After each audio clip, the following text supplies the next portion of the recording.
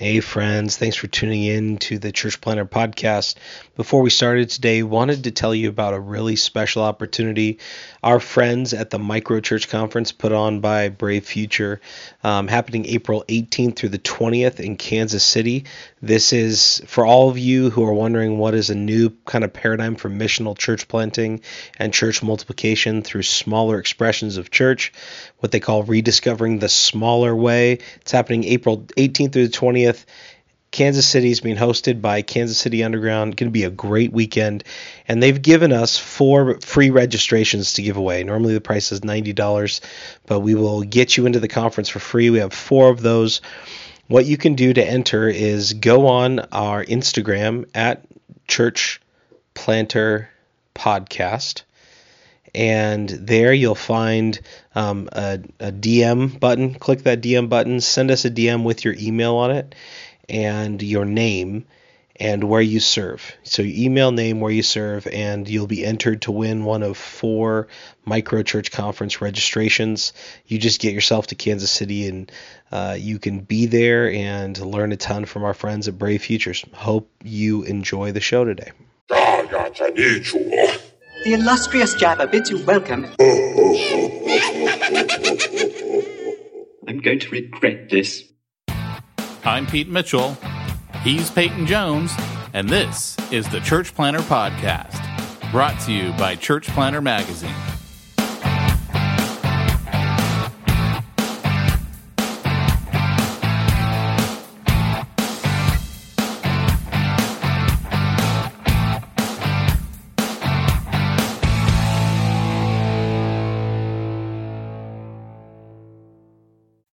Hey, Church Planter, this is Pete Mitchell. And this is Peyton Jones. And welcome to the Church Planter Podcast. The 3rd edition. You know, this is the Church Planter Podcast, but we do have a sister podcast, Hardcore Church Planting. And if you haven't listened to it, it's probably because we hardly do any episodes for it. But when we do episodes, it is a fantastic podcast. Absolutely. And we have. And what do people Greer say? What do our guests say about us, Pete, when they're on that podcast? I was just thinking about J.D. Greer. Let me see what he had to say. My name is J.D. Greer, and you are listening to Hardcore Church Planting with Pete and Peyton, 2 guys with faces absolutely made for radio, but the force is strong with them, so you're going to want to stick with them. I don't know what he means by that. Hey, spoken like a true Jedi Master.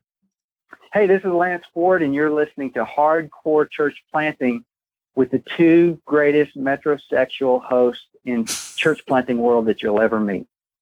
So that's what they say about us after we've interviewed them. So if you haven't headed over to Hardcore Church Planting, there's no smack talk, but there is kind of like some smackdown talk at the end, right? There is. You actually reminded me. I totally forgot about that. Yeah. So we ask a question at the end. We usually pit them against somebody else in a fist fight. We say, if you were to enter into a fist fight, and we'll pick another preacher, missionary, or church planter, who would win? And the results. Didn't we put someone against Mother Teresa?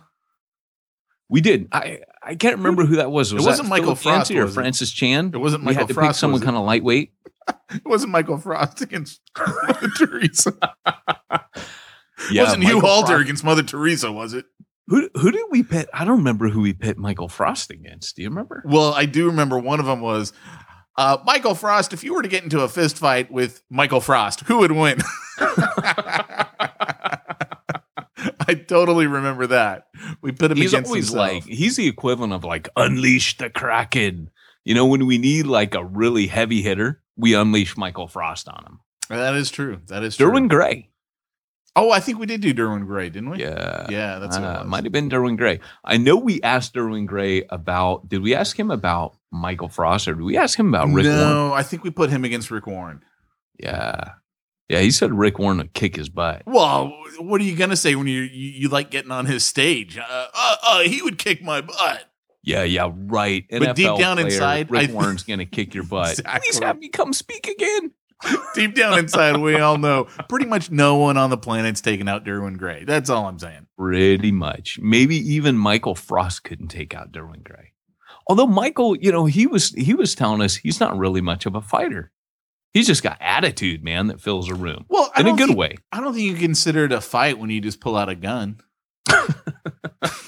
I like Frosty, man. He is cool. His recent interview, by the way, on the 5 Habits is very, very good. And if you get a chance to listen to that, his new book, I think, is going to be his best. Yeah. Here's another clip that we had. Uh-oh. Wrong button. Wrong button.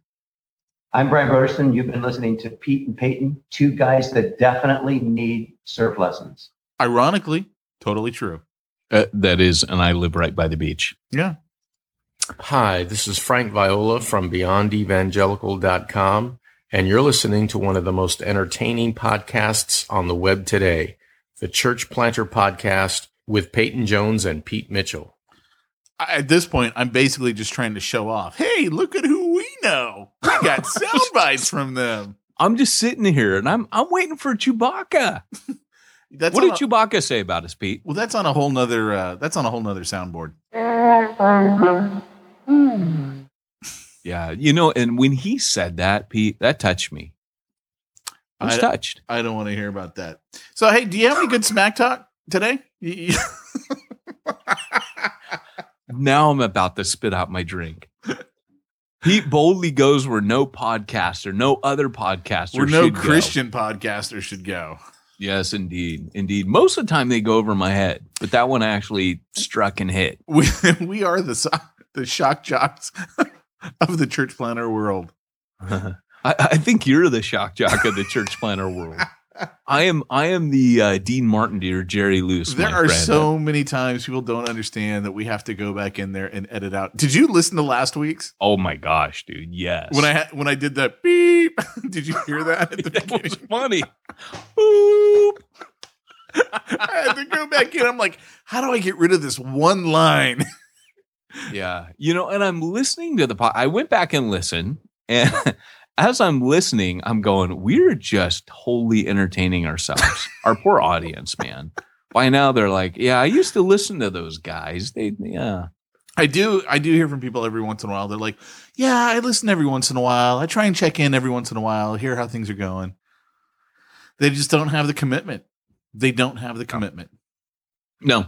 So I got some smack talk. Let's hear it. It has been a crazy, not goofing around now. It has been a crazy week. Where everything that pretty much, could drop out from my schedule and just throw a major wrench in the gears of my week and my agenda has happened, which is good. I mean, Monday night, my wife got a flat tire and, I didn't know this. I've been living over in Europe. I hearken back to the days when men were men, like Archie Bunker said, gals were gals and men were men. You went and changed a tire, man. Your wife calls you. You're like, I'll be right there, baby. And you hop in the car. You give her your keys. You get the jack out of the back of her car. You jack it up. You change the tire, right? Nowadays, all the guys are like, did you call AAA? And so I'm out there now, right? I'm honestly listening to you going, why in the world would you do that? I'd be like, hun, you got a AAA card. Why are you calling me? When I left this country, you got to understand, I still don't know that America's moved on since 1999. I left this country in 1999. Why were you doing this before 1999? I had AAA all my life, but I was taught you change your own tire. It's a man thing, right? You don't call a guy and another guy to change your tire for you. I call it the highest and best use of my time. Is the highest and best use of my time changing a tire? No, it is not. Okay. Well, look, I may have. Let's just say I may have learned a lesson this week. that might have happened. Old dog, new tricks, maybe. You didn't put the lug nuts on tight enough, did you? Is that why your wheel fell off? I was wondering about that. No, but so I go down, right, and I'm there, because it's macho time, man. I can't say it's Miller time. It's macho time, and so I'm changing the tire. I cannot get the wheel off. This thing has rusted on to the drum, and I'm pulling and I'm hoping, because my wife, I give her my keys and I send her off, but I'm hoping please nobody see me, right? Because I'm pulling on this thing and I'm starting to feel like a girly man. It finally popped after I called AAA. I called my most macho friend who lives up in, it's not you. I called my most macho friend who lives up in Alaska, ex-salmon fisherman, restores a Stingray Corvette in his garage, builds motorcycles from scratch, you name it. He wanted a second story to his house, so he built it himself, all by himself. Like, that's my most macho friend, right? Ex-salmon fisherman, all that stuff. So I call him up, and I'm like, dude, you're my most macho friend. I'm changing this tire, man. This used to take me like 10, 15 minutes, and I can't do it. And he's like, well, like, did you pull hard enough? I'm like, dude, I am pulling as hard as I can on this thing. And finally, so I called AAA. He's like, I don't know, man, maybe call AAA. When he said call AAA, I decided maybe I'll call AAA. So I called AAA. AAA, now I'm mad that I've had to call AAA. So it's like this Hulk strength comes on me, like, like David Banner.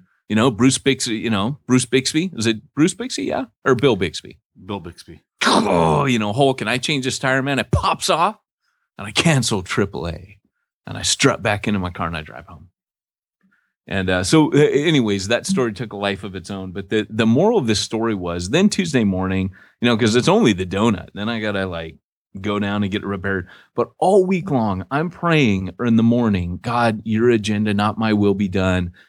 And at every point throughout the week, I can feel my tension rising because all of my agenda and all my schedule and all my strategic orchestrating of my own agenda has just gone out the window. Strategic. Oh, yeah, baby. Hey, I did that Strength Finders thing. I'm strategic, apparently. I'm very strategic. What was the Strength Finders thing? I had to do a Strength Finder test.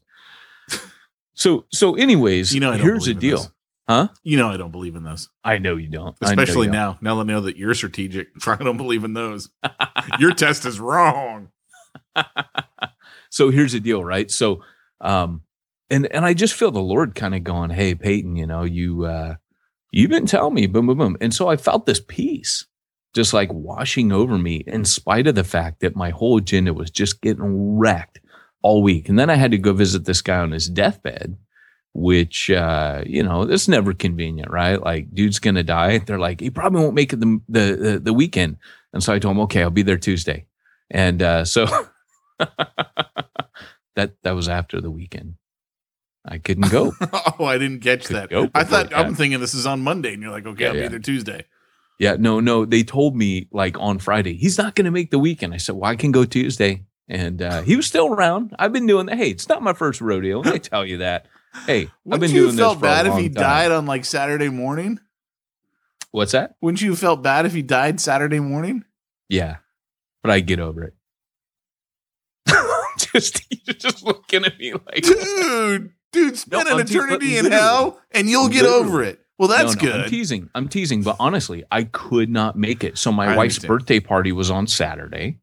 That I had to do that. Sunday I was preaching, and then Sunday after that, I had ministry. So it was like there was literally nothing I could do. And so I call him, but here's the story. You ready for the story? I'm ready for the story. The real story is I call him up. And so the only reason I can joke about this, just so you know, guys, I would not really make that response. I'd get over it. I would be devastated if he were in hell. But here's the reality. It has a good ending, this story. So I'm going to say some things. Just know this. It's not often but when people's eternal destiny is at stake, you got to be careful. So here's the deal. But I'm going out there, and I can joke about it now because he did get saved on his deathbed. But here's the deal. I called the hospital on Sunday morning because I am worried. If the nurse is going to tell me, look, he's going to go today, obviously I get my car and I go down. I'd have to shift things around. So I call him Sunday morning and I say, here's the deal, such and such. I'm a pastor. The receptionist on a Sunday is not the receptionist on a Monday during the week, right? They're usually like temps or they're, some candy striper. So I say, can you transfer me to the nurse's station? Now, church planner, we're going to talk. Our topic today is going to be on doing funerals and death. Let this be a piece of advice during the smack talk. All right, a little nugget before we before we hit pay dirt. Here's the deal. please don't make the mistake I made. When you call, please always ask before the switchboard operator switches you to the quote unquote nurses station. Please ask, who am I speaking to, as your first thing that you say, because I didn't do that. What I did, because I was in a hurry, is I said, yeah, hi, my name's Peyton Jones, and I am the pastor of such and such, or at least the closest thing he's ever had to a pastor. I think I know where this is going. I said, hey, I understand that he's probably not going to make it through the weekend, and I wanted to come visit him, and I just want to check on his status. And on the other end of the line, there's this,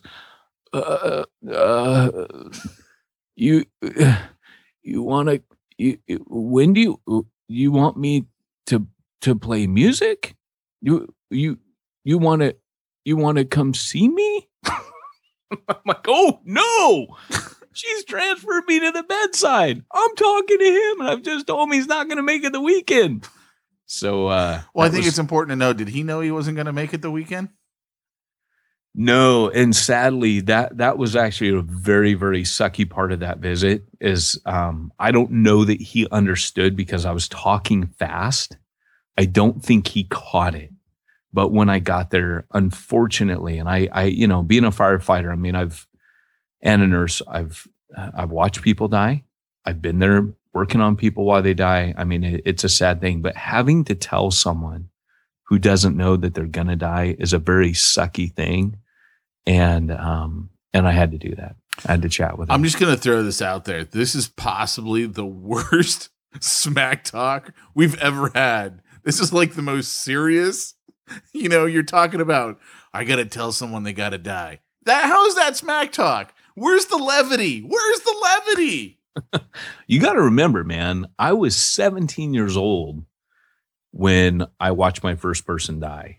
I mean, I've been dealing with death because, I that's how I got into nursing. I needed credits to graduate. So after school, 17 years old, the only way I was going to graduate on time was to go do this health ROP thing.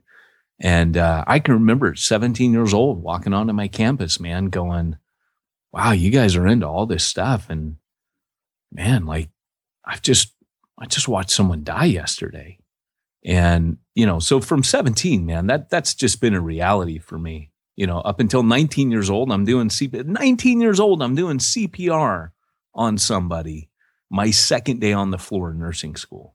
And she died. I thought we were in smack talk. I didn't realize. So, but I'm just saying, like, it's just part of who I am, man. Like, anyways. So I guess what I'm saying, it's not that I'm callous, but I've been dealing with death for a long time. So on that note, should we just get right into the topic? You're freaked out. I'm not freaked out. I'm like, how did you go to like the most serious subject you can go to? Dude's dying. Because my smack talk is my schedule got all screwed up. He got saved, which was awesome. Like there's nothing better than coming away, and it has the same effect. You come away from a deathbed confessional, and the dude surrenders his life to Christ, and there's just nothing better, right? Then at the 11th hour, someone says, "You know what? I surrender, Jesus. Take me."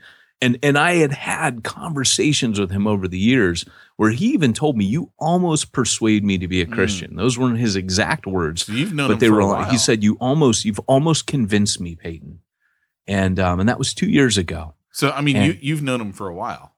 Yeah, I used to take him out to coffee when we first started church planting. He was just like my dad. His testimony is almost exactly, and I can't go into it out of respect for my dad and out of respect for him.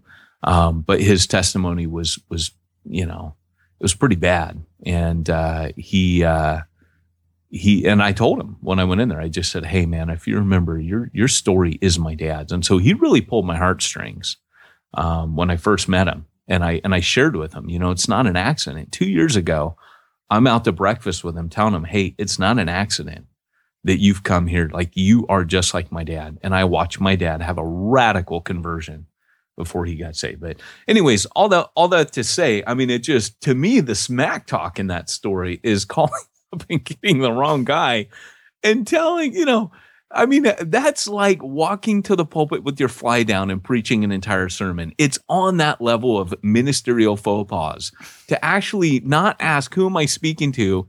And be talking as if you're speaking to a nurse and say, he's probably not going to make it through the weekend and blah, blah, blah, blah, blah. That's just, you can imagine. I heard his voice. Speaking of walking up to the pulpit with your fly down, have you ever had someone in the audience kind of like mouth to you, your zipper's down, and then you realize they're just yanking your chain as you're like, excuse me? Now that is a cruel trick. And I've done that to speakers all the time. I'm like, dude, your fly. And they're like, what? You do that? Oh, yeah. You've never done that to me. I am so glad you've never. Well, thank you. Maybe because I have a little bit more respect for the church, but I don't outside the church, especially when they're really nervous. When you're at sales meetings, you pull that on people? Oh, yeah, especially if they're like up in front of a big crowd and they're like there to sell a product. I love yanking their chain, man. I'm like, dude, your zipper's down. It's great. I'm going to try that the next church planner meeting on that. Oh, dude. Oh, yeah, do that to Frosty. Next time you see him up on stage. No, like, he'll kill me. No. Why'd you pick Frosty? Why not Francis? I could take Francis. Francis. I don't know, because Francis wears sweats.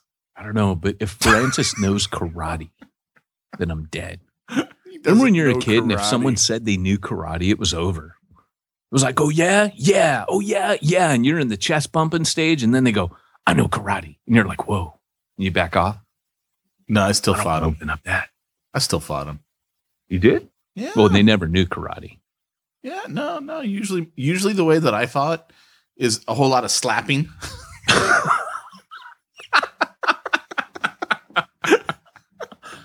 And they ended up stunned, and you were able to work them before the stun effect wore off. Well, since we're at the end of our smack talk time, which was I hogged it. That's the sound of me sucking up all the oxygen. Yeah, which if there's anybody still listening to this episode, we'd just like to let you know that it's been brought to you by mogive.com. Mogive.com is a great online and text-based giving platform built specifically for the needs of new and growing churches.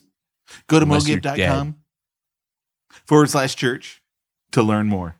Unless you're dead. You really wanted to get that in there, didn't you? I just figured I freaked you out like by talking about death, which is funny because you should probably tell us how this topic came about, number one. And number two, you guys, you which should know is not funny how this Pete topic Mitchell came about. Is not comfortable with feelings or death or hugging. Those three topics make him uncomfortable. Which topics? I just threw out a few. Hugging. See, that's not a topic that I talk about. I just don't like to be hugged. I don't like to be touched. Well, if I talk about how you and I hug a lot, then you do start getting uncomfortable. We really don't hug. I want everyone to understand and know that. We don't hug. We have no physical contact whatsoever. See? Okay. All right. So moving on to death. I rest my case. This is why we're supposed to do the podcast at 10 a.m. We have a set routine, and it's much better when we stick to our routine. We start bucking the trend. Like, it's already 1:30 in the afternoon. We're not as fresh. We're just not as fresh. That's all I'm saying. You go back and listen to it, and you'll find Peyton Jones is the freshest. When Prince of Bel Air. When I re-listened to last week's, I thought it was hilarious. It was pretty funny. Yeah, especially when I did the beep. Oh gosh, dude, that was hilarious. Was that your voice? Yes. I was like, good. I can't find it. I know. I'll just re-record over it. Beep. So that's what I had to do. That was pretty good. Yeah. Well, hey, should we press the Doc Brown button and head into our topic? Well, you might as well press the Doc Brown button because as far as I'm concerned, we started the topic early. Yeah, I kind of cheated. Scott, it's time for this week's topic. So Peyton Jones, why don't you tell everyone what's our topic about this week? Our topic this week is death and dying, and not death and dying in general, but, it was funny because Pete, had a funeral. I don't know if you want to talk more about it, but, Pete texted me, I think it was a night before a funeral. Hey, man, what do you say at a funeral? And that just got me thinking, like, a lot of in particular in a church, not like you've never been in a funeral before, but I mean, you were asking about, hey, how do I inject the gospel? And I still to this day don't know what your what your level of involvement in this funeral was. But the reality was that I started thinking, man, I bet a lot of our church planners have never taken a funeral. And I wanted to walk you through that today. Yeah, no, well, what started it was a good friend of mine who we used to be in business together years ago. And then the stock market crashed and all that stuff that we had happen in 2007, 2008 really destroyed that business. And so, I mean, that's the reason why we stopped working together. It wasn't like we had a falling out or anything. But his son committed suicide at 18. His son was living with the mom, and he had my buddy and his wife had gotten a divorce by this point, and it was literally just a heartbreaking story. I mean, anytime you lose a kid, I haven't lost a kid. I pray to God I don't lose one of my kids. It's not even something I want to fathom going through. And then, suicide to boot. That's just, you're as a parent, I can only imagine you sitting there going, I could have done more. I could have done more. Whether or not you could have, I don't know, but I just got to imagine those are the thoughts going through your head. So, and he and I over the years since then have butted heads on more than one occasion because I'm very, I've got some very strong opinions when it comes to business. Some things that I'm like, I don't bend on. And so we've butted heads, but I found out this news from a mutual friend of ours. And so I call him up, man, and he's broken up. He's in tears, and he's like, hey, come to the funeral. And I realized that over the years, I've probably been one of the only real Christian influences on his life, which is sad because back in those days, I would say I was a Christian, but I was not like I'm a great Christian now, but I'm at a totally different point at this point in my life. And so anyway, there's another friend, the guy who told me, that his son had died. He's a really good friend as well, and he and I have been in business together. But he's an atheist, and I knew he was going to be at the funeral. And so the father, his name is John. John asked me. He goes, "Hey, would you be willing to say a few words at the funeral?" And so I'm like, thinking in the back of my head, okay, I know our other friend is going to be there who's an atheist.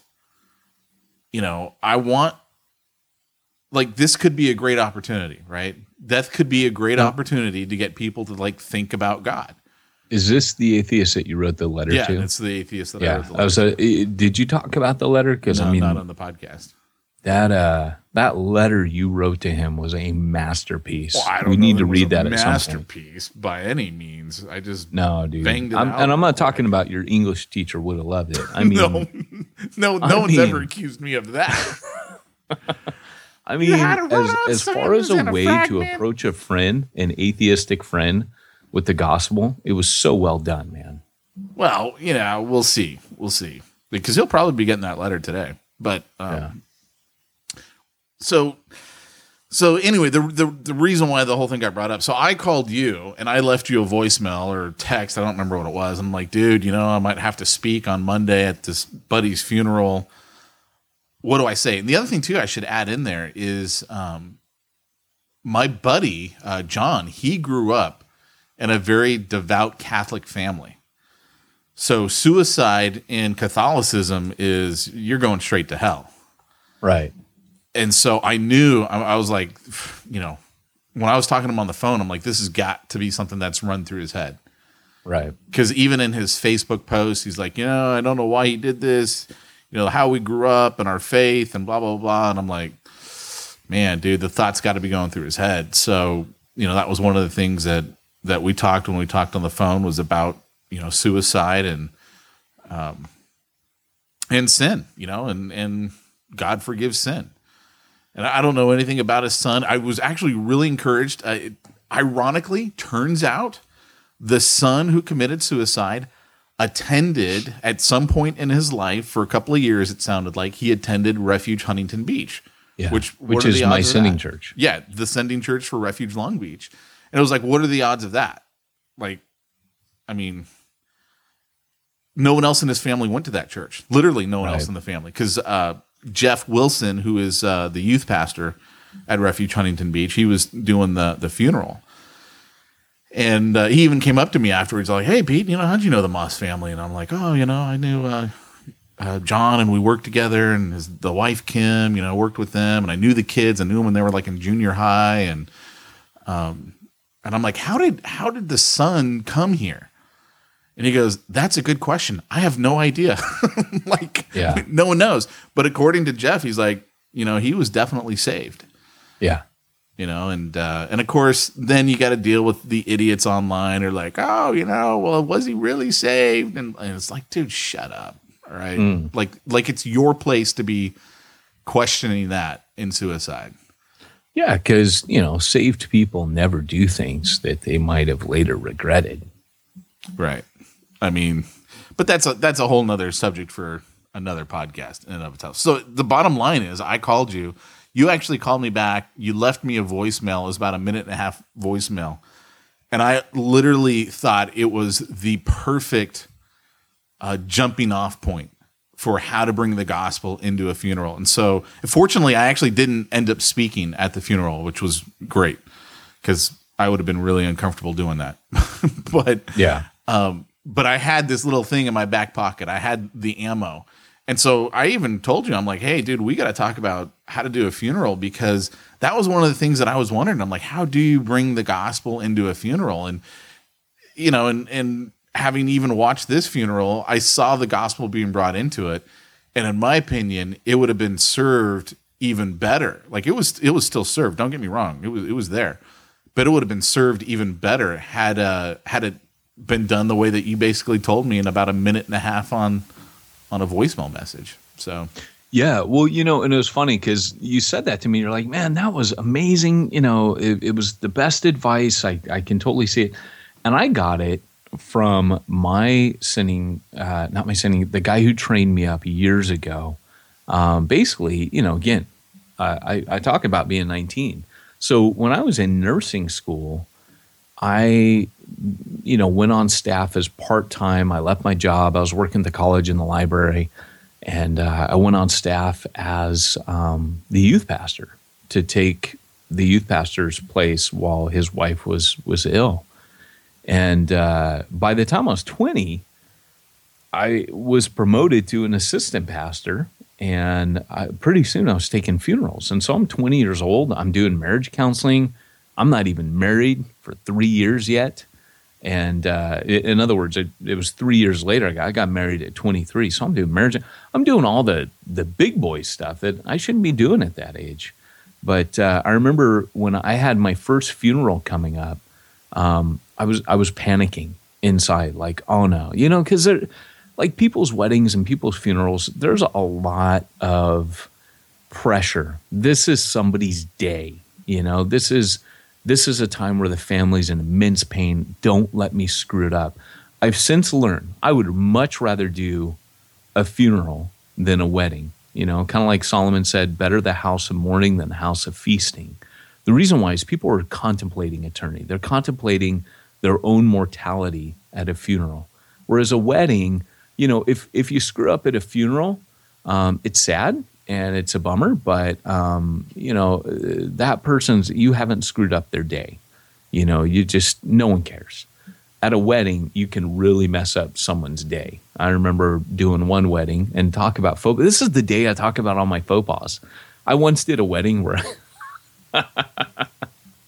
I looked at, and it happened to be my best friend. I was doing his wedding, and I just made it way worse. I go, you see, when two men love each other, and I meant to say people. Mamma mia, that's a spicy meatball. Oh, so you got that kind of a church. Yeah, and I'm telling you, man, it was so bad. I mean, it was the worst. I tell guys, hey, you can't screw a wedding up, because I want to take the pressure off you. If you screw up, it'll break the tension. Everyone will laugh, but that was a bad screw. Did everyone laugh? Did people laugh?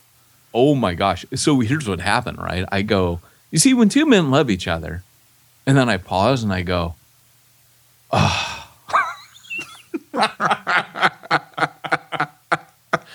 And so what happened was, anyway, so going back, so funeral, much rather take those, but I was nervous. So what I did is I went into my my senior pastor's library. He had this amazing library, and I nicked. That's a British way of saying I stole. The Christian way of saying it for pastors is I borrowed a book, but I stole it. I mean, it went to Wales with me years later and everything. It left the country. But that book, I think there's a general rule: if a book leaves the country, it's now yours. Yes, it's pretty much you stole it. And in fact, I think I gave it away to a young pastor years later, so I recycled it. I paid it forward. I stole it forward. But anyways, it was called The Minister's Handbook, and I just didn't need it anymore when I gave it away, and I'm sure my senior pastor didn't need it, so that's how I justify my stealing. But it was called The Minister's Handbook, and I grabbed that thing, and I read that. And I reread it. And anytime I'd have anything like a visitation, they're like, hey, will you go visit so-and-so? They're sick. And I'd be like, oh, crap. And I go into my office. Sure, I will. Inside I'm like, oh, crap. And I go in there, Minister's Handbook. What wasn't in there is when the person calls out of the phone book and goes, oh, you're a pastor? I have a demon in my house. Can you come pray for my house? And no one ever tells you how to deal with that. But that's not in the Minister's Handbook? Looks like we got a new product we get to put together. Everything's in the we should write a minister's handbook, Pete. Except this, we're going to call it the complete minister's handbook. Do you want the minister's handbook or the complete minister's handbook? You're such a great marketer. So here's the deal: is so I read that thing, and then I went to my pastor, and we're getting to this. It's not going to seem like it's that big of a deal, but I remember the first person. Everybody was in doubt that she was saved. It just none of her family thought she was. She had resisted the gospel, and was very had a lot of animosity towards Jesus, and so it was pretty good guess that she was not saved. And so I'm like, what do I say? I'm a gospel preacher. What do I do? And my pastor gave me the sagest amount of wisdom. And he just said, look, this is what you do. This is what I do. When somebody's not saved at a funeral, he goes, pretty much it's going to be about their life. You have people stand up, and first off, you read, you have the family prepare something in advance. You read that, you read from the scripture, you give a mini sermon, and towards the end of your sermon, the way that you preach Christ is you say, so let's say this woman's name was Cherie. You say, when Cherie died, she stood before her maker.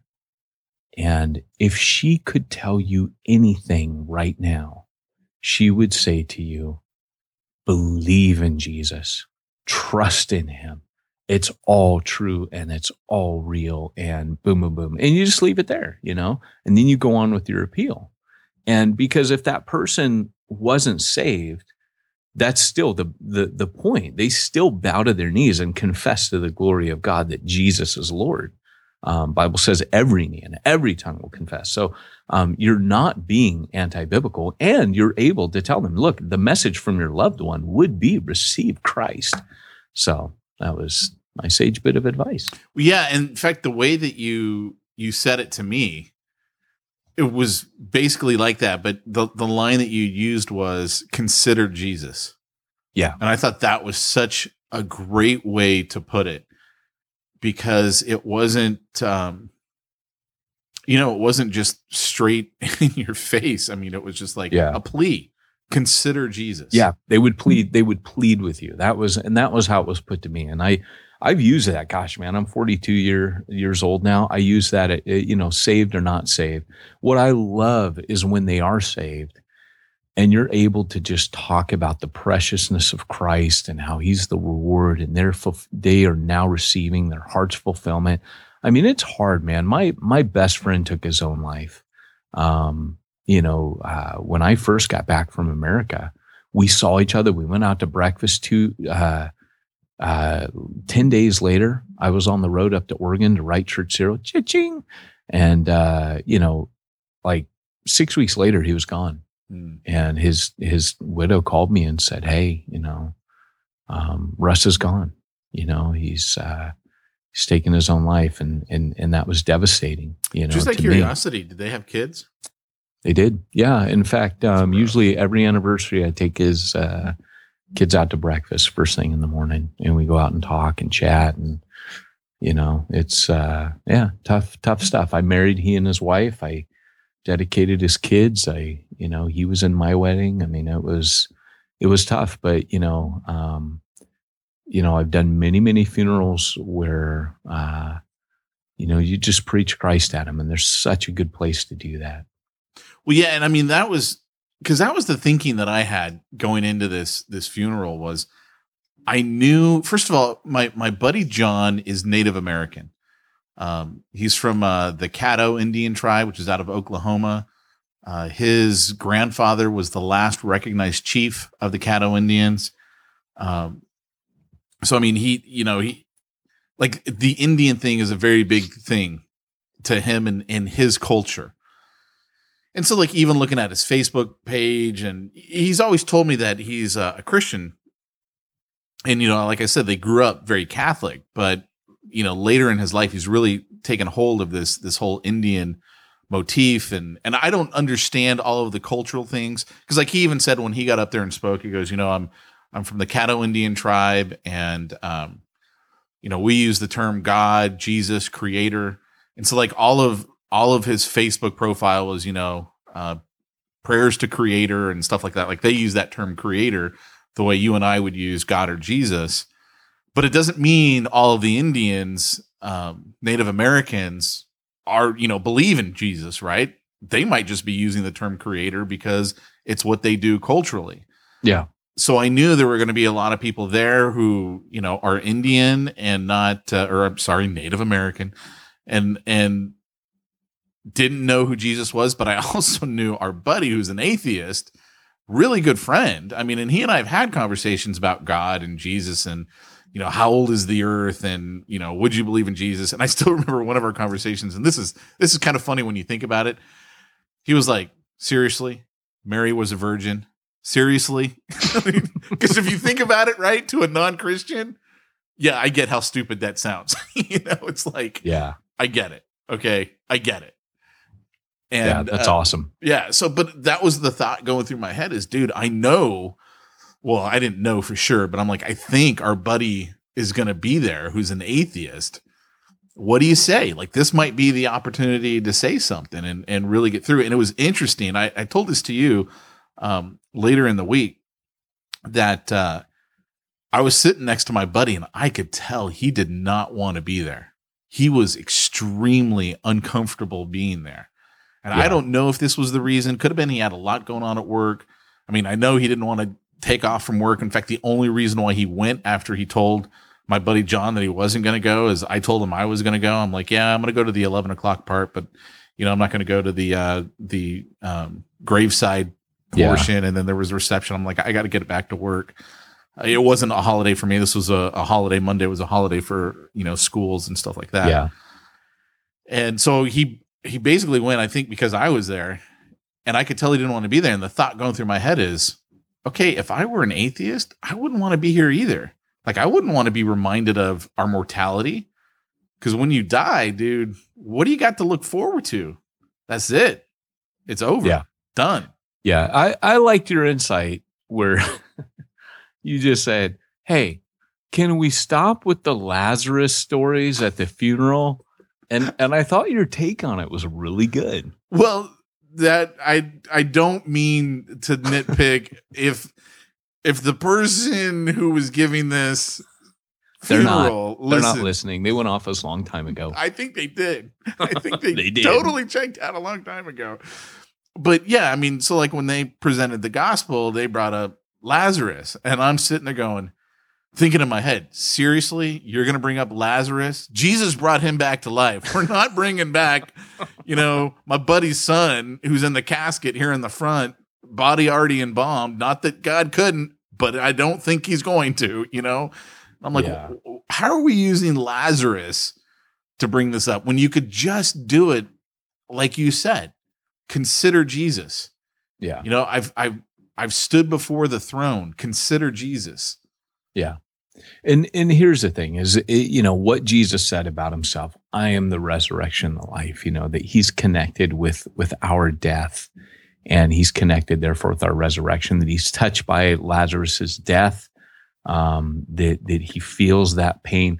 All those things are good to point out. But yeah, just when you said it, I'm always interested in how things affect non-preachers. And that affected me because I have actually thought the same thing, being at a funeral before. And yet what Jesus says there is so powerful and such a good truth to present. But I just thought that was a really, really... I'll be honest with you. I think if someone were to ask me today, what's your favorite verse in the Bible?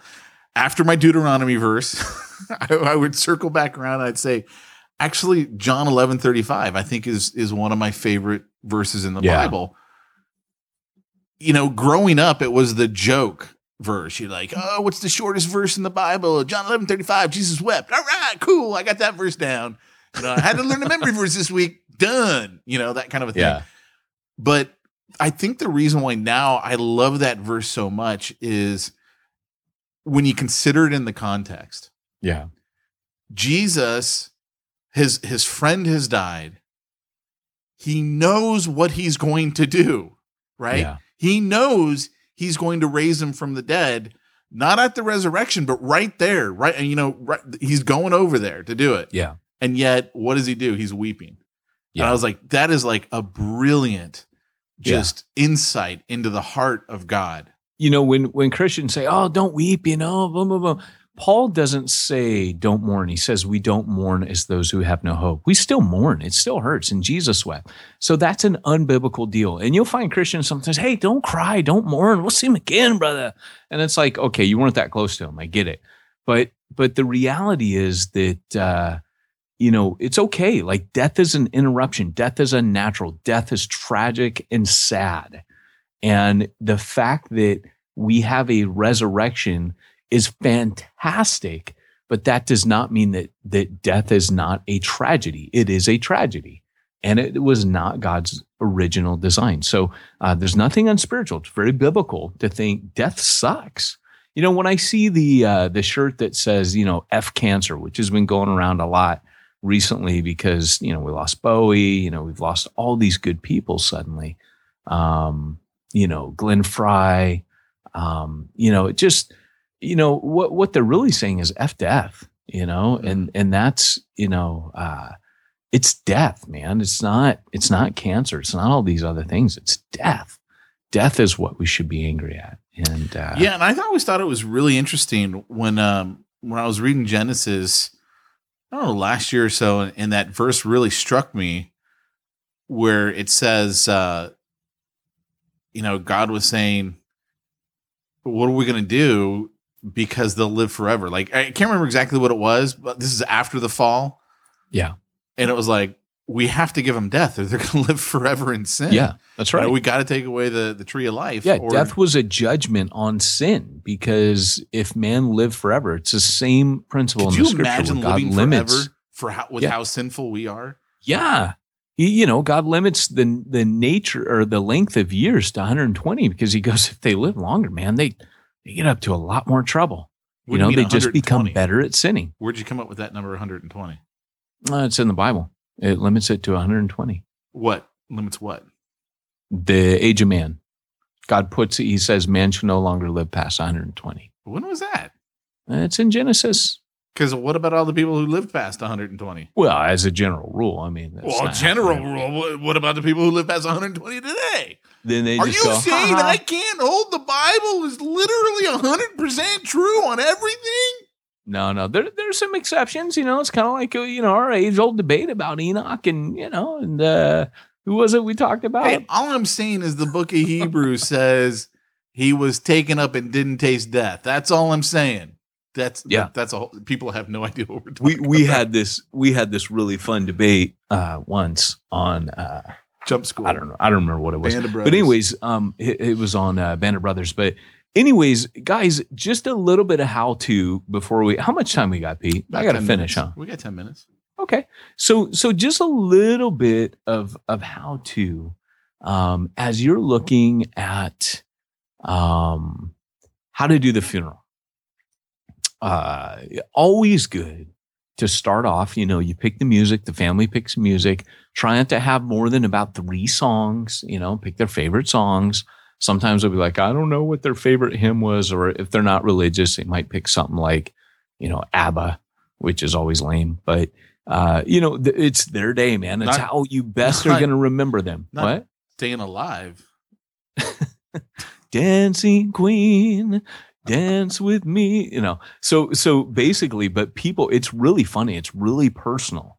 It's like someone's wedding, but the family wants to remember them. Does that mean at my funeral, I could finally get no praise music? Can I put in my request now? No praise music. Don't care what anyone else wants. Make everything fall right. Woo. Woo. Yeah. So that's what I got the power. Dan. That's going to be at Pete's funeral. Jamie came into me the other day and she goes, Luke started singing that to me. I got the power. I was like, he's been in my car then. Yeah. So here's the deal, right? Really, you want to pick hymns, and people generally are religious at funerals. And so if they say, oh, I don't know, you can always say, I'd be happy to pick some for you. And what you want to do, guys, you always want to meet with a family member before the funeral and go over the details. You are the one orchestrating the ceremony. And so what I do is we come, the first thing you do, so you have that little meeting, all of the other stuff, people will try to rope you into. For example, if you're a church planner, they're going to go, what do we do about the flowers? And there are people that you pay to do that. Do not, as the pastor, get roped into being a funeral home. You're not the funeral home. You conduct the service. That is all you do. If you have a building, then you graciously give it to them. If you're a church planner and you're sending churches nearby, you ask them. Now, keep in mind, there are people who make their living off of this. The funeral home business is a very corrupt business. It is, people will milk you for every penny they can get out of you. You are vulnerable at this time of year. At this time in your life. So it is a huge money-making business. And, I'm not saying that's wrong. People got to make their money, but I'm just saying you need to stay out of that. You let that be between those people. But let's say you use another church. Just be aware. Let me ask you something. Okay, so how would you handle that? Like, do you just refer them over to the funeral director and say, you've got to actually talk to the funeral director and they can give you pointers? Yeah, you say, hey, I'm not a funeral director. I don't know those things. Best thing to do is go through the yellow pages and talk to a funeral home about cremation, talk about, burial. You stay out of that. You're just doing the service. And that's your calling. You're not called to do anything else. And so the other thing is with the church, be aware that much like many churches have wedding coordinators, they also have funeral coordinators, and they might make their money. So be aware that you might go to the mothership and say, hey, can we use your building? And the church may not charge you because you're one of their church planners. But the person, I've had this happen before, where the person who was the funeral coordinator slapped this family. And I told the mothership, hey, this is a poor family. And, fair play to the mothership. They swooped in and said, hey, we'll cover that. Because I said, look, this family has no money. I never charge for funerals and I never charge for weddings. That's a personal thing. Often people want to pay you because I know they're getting gouged already. I usually don't accept money for that. It's my service. It's my way of doing something to contribute. It's the same with the wedding. Often I'll tell people, hey, my gift to you is here's $500. Here's a service you pay $500, $600, $700 for. It's yours for free. And, and then my wife goes, oh, that's cheap. We still got to get him a gift. But, with the funeral coordinator, just be aware that that's often $1,000 fee from the person who's taken time out of their Saturday and has arranged with the florist, has arranged, there's a lot to coordinate, arranged with the pallbearers, gone over, with the funeral home, all the details and when they should be there and what entrance they should go through. There's usually a lot more to be done than meets the eye. What I'm saying, church planners, you're the guy who shows up and conducts the funeral. You have the order of service. You don't want to be the guy printing up the bulletin. right? There's usually a nice, folded. Normally the funeral home does that. And you can tell them, hey, give the funeral home my number and I will give them the order of service. So this is what I'm getting to. Let's go over the order of service real quick. Order of services, you go there and you do the, we're gathered here today to remember so-and-so. And, we want to honor them today. We want to remember their life. We want to remember the things about them that we loved. And let's give this time to the Lord. And then you pray. And you pray, God, we thank you for creating so-and-so. We thank you that they're one of a kind. Sometimes you get some chuckles. Sometimes people start crying. It's tough. Funerals are tough. But a lot of times people laugh because what's going to happen during the funeral, if you do a good funeral, it's going to be about two things. It's going to be about God and it's going to be about that person. And so what you do after that is you sing a hymn. After you're done praying, you say, hey, we're going to sing. It's in your what do they call it? The program. It's in your program. They sing. Then what I do is I use the music as kind of like a buffer between the things that we're going to do. So we sing. And I might introduce it. Hey, this was one of their favorite hymns. If it happens to be their favorite hymns, I love that because I'll pick a lyric or two out. Normally, as a pastor, you get an opportunity to talk to people about, as they're dying, you go over this with them. You say, hey, we do need to talk about, like, for example, you remember that when, I'm blanking out on his name. Garrett? No, his brother just died, Maurice. But remember, they look like twins. He sang real deep in the church. Remember? Yeah. Oh, and he pulled the trailer. Why am I blanking out on his name? Not David. What is it? I went and filmed a video of him sharing his testimony. I mean, his testimony was like, he was like, look, I was a cross-dresser. I got to share this. People at Refuge Long Beach don't know this about me. And I was kind of everybody thinks of me, he was an airplane mechanic. And Brad. So Brad was like, look, I need to share this. I've never shared this, but I believe someone will come to Jesus as a result. And it was powerful. We showed this video of him. But I went and met him in the hospice home and said, hey, let's talk over your funeral, man. I want it to be just how you want it to be. And so it was his idea. He's like, I really want to share my testimony. I can tell you that was one of the coolest funerals ever because of that, that he was able to speak. Here was this video of him speaking to everyone at his funeral, sharing his testimony about Jesus. And it was just so stinking powerful. Sharing this stuff, and people were saying, I had no idea about Brad, but you know what? That makes sense. I saw such a change in him. I thought there was a guy that God could never get a hold of, on and on. So anyways, so you can do something like that, but you pick those things that are precious to them. So I would do, again, the introduction, the prayer, the hymn. In Pete's case, I Got the Power. Then I would come to either a testimony, or what I normally do after the first song is I talk about who that person was. Now, I've met with the family. I've asked for stories. I've asked for and I do a summary of their life. We sing another hymn. Then I open it up to other people to speak. Normally, that's going to be a loved one, family members, best friends, and I limit that. And then if the family permits or desires it, we ask for people to come up and share. So this can all take time. The funeral should probably go about an hour. They sometimes go longer, sometimes shorter. But if a lot of times the family say, no, I don't want anyone else to come up. So you do another hymn, you pray. And then if there's a graveside, you go to the graveside. Now, if you go to the graveside, that was the part that freaked me out because I'm looking in the minister's handbook going, okay, the funeral's there. What do I do at the graveside? And I literally went to my first graveside having no clue what to do.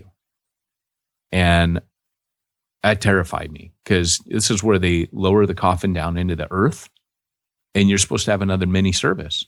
So I literally went out there and I hadn't been. I remember I'm like 20 years old. I haven't been to funerals yet, So I go out there and I'm like, crap, I don't know what to do. All I can remember is in movies, they said ashes to ashes, dust to dust, right? So I go out there I say, hey, what we're putting in the ground here, because I remember someone preaching like this once. This isn't the real them. We're not burying like Brad. We're burying the shell of Brad, the Brad we could see, but the Brad we can't see, the real Brad, is with his Lord today. And one day we are going to, and I share that verse, the dead in Christ shall rise. And then I say, will you pray with me? And then I pray. And then I take a handful of earth and I throw it on the coffin. And I say, ashes to ashes, dust to dust, until that time comes. And I add that little bit on the end, because ashes to ashes, dust to dust just sounds like, bring out your dead, like some Monty Python. It's very medieval. So I say ashes to ashes, dust to dust, until he comes, or until that day. I want to end on a high note. And then I turn to everybody, and, because I've just prayed and now I've done something ceremonial. And I say, on behalf of Brad and the family, I want to thank all of you for coming today. And you do that at the funeral too, by the way. I meant to say that. At the end of the funeral, you say, on behalf of Brad and the family, I want to thank you for coming today, celebrating his life, paying your respects. If you'd like to donate money to Boom Boom Boom, you can donate there. There's a table out there. And then I say, if there's a graveside, I announce that. If there's a wake, I announce that. You do the announcements. But at the graveside, you turn, you thank him again. And it's that simple. It's not rocket science. Yeah, the only last thing that I would add on to all of this, which obviously isn't about how to do the service or anything like that, because I got no experience in that and hopefully never will, but would be to say this, guys, as your church grows,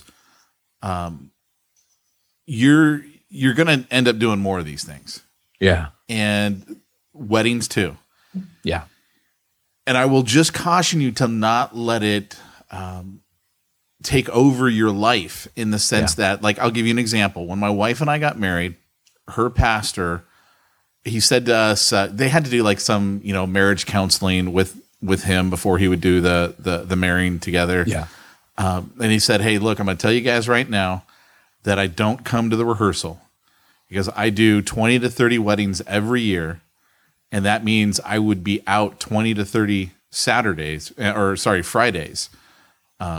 every year. And there's only 52 a year. That's not fair to my family. So I don't go to that. I will show up. I've done this enough. I know my role. I know what I'm supposed to do. Yeah. And I would just caution in fact, you, as the church grows and you start having to do more of these, if you have to, just say, look, I can't,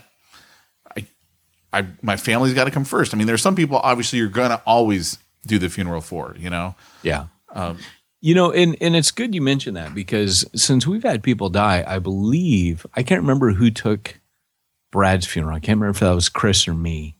And Ruben's brother, Eric, I think Charlie took that because he was Mexican and it was a Mexican family, and that was important to them, and fair play, but also too. Well, that also means a lot of the guests are going to be Mexican. Well, and the other thing was too, well, yeah, they were. That means that's going to resonate more with them. That was probably one of the most awesome funerals I've ever been to. Where just all these gang members are standing up, and it was funny because with Charlie, the same thing. I didn't want to be the guy who baptized everyone, kind of like Paul said. I baptized a few of you, but I didn't. So I had said to Charlie, "Hey, why don't you baptize Eric?" And and so Charlie, and that was the other reason they wanted Charlie, is they were like, "You baptized him." And so that meant a lot to them. When his life had really changed around, Charlie was there. And so it was fitting. And so I think that's really healthy. It goes back, I wrote this little book called Church Zero, and it's all about team leadership. And right now, like I'm not doing stuff. And by the way, this is something that will happen a lot too. People may have gone to your church plant and they were intimately involved in your church plant, but they've since moved on to a bigger church. Often what will happen is they'll come back to you and ask you to do the funeral. That's a judgment call. If, like Pete said, life gets busy, you have the freedom, and I've done this, and I did this recently with somebody where I turned and said, you know what? I would advise, one of my team members said, hey, so-and-so passed away. And I just said, well, where have they been going to church for 2 years? And he said, well, they've been going to such and such church. And I said, okay, tell them to approach that church. Not because I was mad at them. I love the family. I had done another one of their family members, but it just, it wasn't something I had margin in my life for at that time, nor were they under my pastoral care. They had 2 years moved on, and I did not feel an obligation. I think my team felt more of an obligation to take the funeral. And so sometimes you have to give that strong advice, like Paul did when he talks about care of the widows in 1 Timothy at the very end of the book in chapter 6. He says, look, he goes, now concerning the care for widows, they were being guilted in Ephesus to care for widows who had family members. So we recently lost a guy, and the family's saying, we have no money and we can't pay for the funeral. I don't care who you are. You can get money for your family members to cremate a body or take care of them. We're this little church plant. And I think for our guys, and I love our guys, man, they have a heart for people, but they're going, well, we should do this for him. And it would literally bankrupt our account to pay for this guy's that funeral stuff's arrangements. expensive. What's that? That stuff's expensive. It's really expensive. And so I had to kind of draw the line like Paul does with the food to widows. And I literally invoked the scripture and said, guys, Paul says if they have family, the family looks after them. You only do stuff like that for people who have no family. When the family comes and says, we don't have money, Paul says, get that out of here. No, I don't buy it, right? Because all these people that you're pulling on here, no, they don't. He literally says, you can't put that on the church. And so those are some strong words. I know some of you out there would be like, man, that's cold. But 1 Timothy 6 is cold. And Paul says that to protect the church, because otherwise the church becomes this black hole where people are just sucking money out of it to pay for things that their family really, Paul says, should take responsibility for. So Right. just be aware of that little tip, little nugget of wisdom there from an old dog. I get it, man. I get it. Well, I think in closing us out, one of the other things too that I notice about pastors and like kind of what you just talked about is you're not really a math pastor, are you? I don't do math well, but I know what the church can and can't afford. What I need help with, Pete, is the details. What? Yeah. I need someone to kind of monitor my accounts and maybe, track mission giving and set up different, set up payroll for me. And take care of maybe that monthly accounting and the bookkeeping and stuff like that. Yeah. Is there a service out there that you've ever heard of that can do this for a church? Pete, I wish there was, if only there was something like that.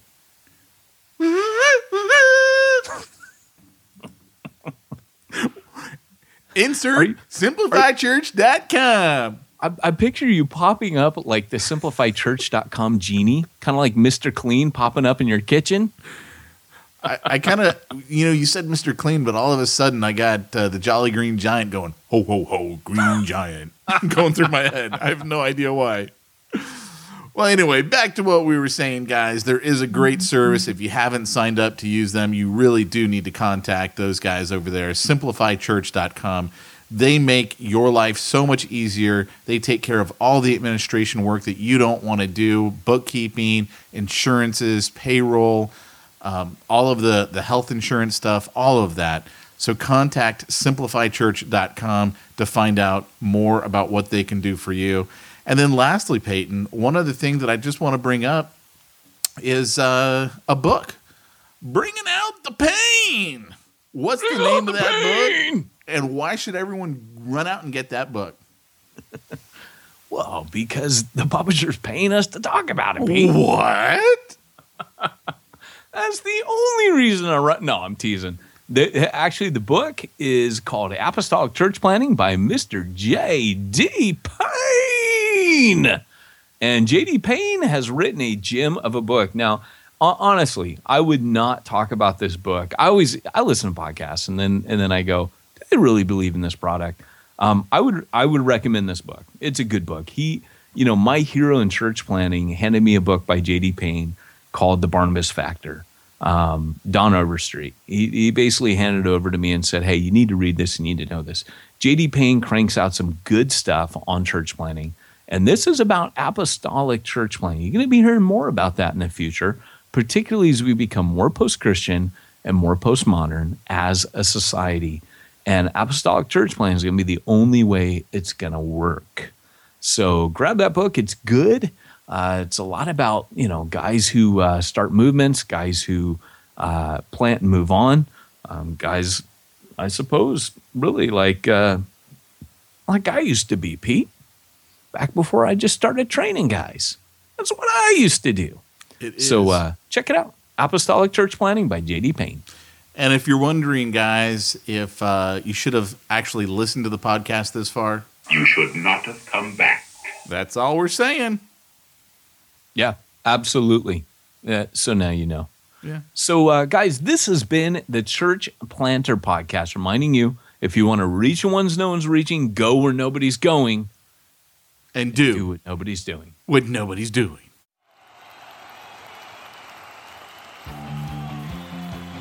Thanks for joining us for another weekly episode of the Church Planter Podcast with Pete Mitchell and Peyton Jones. We'd love to hear your comments on this episode of the Church Planter Podcast.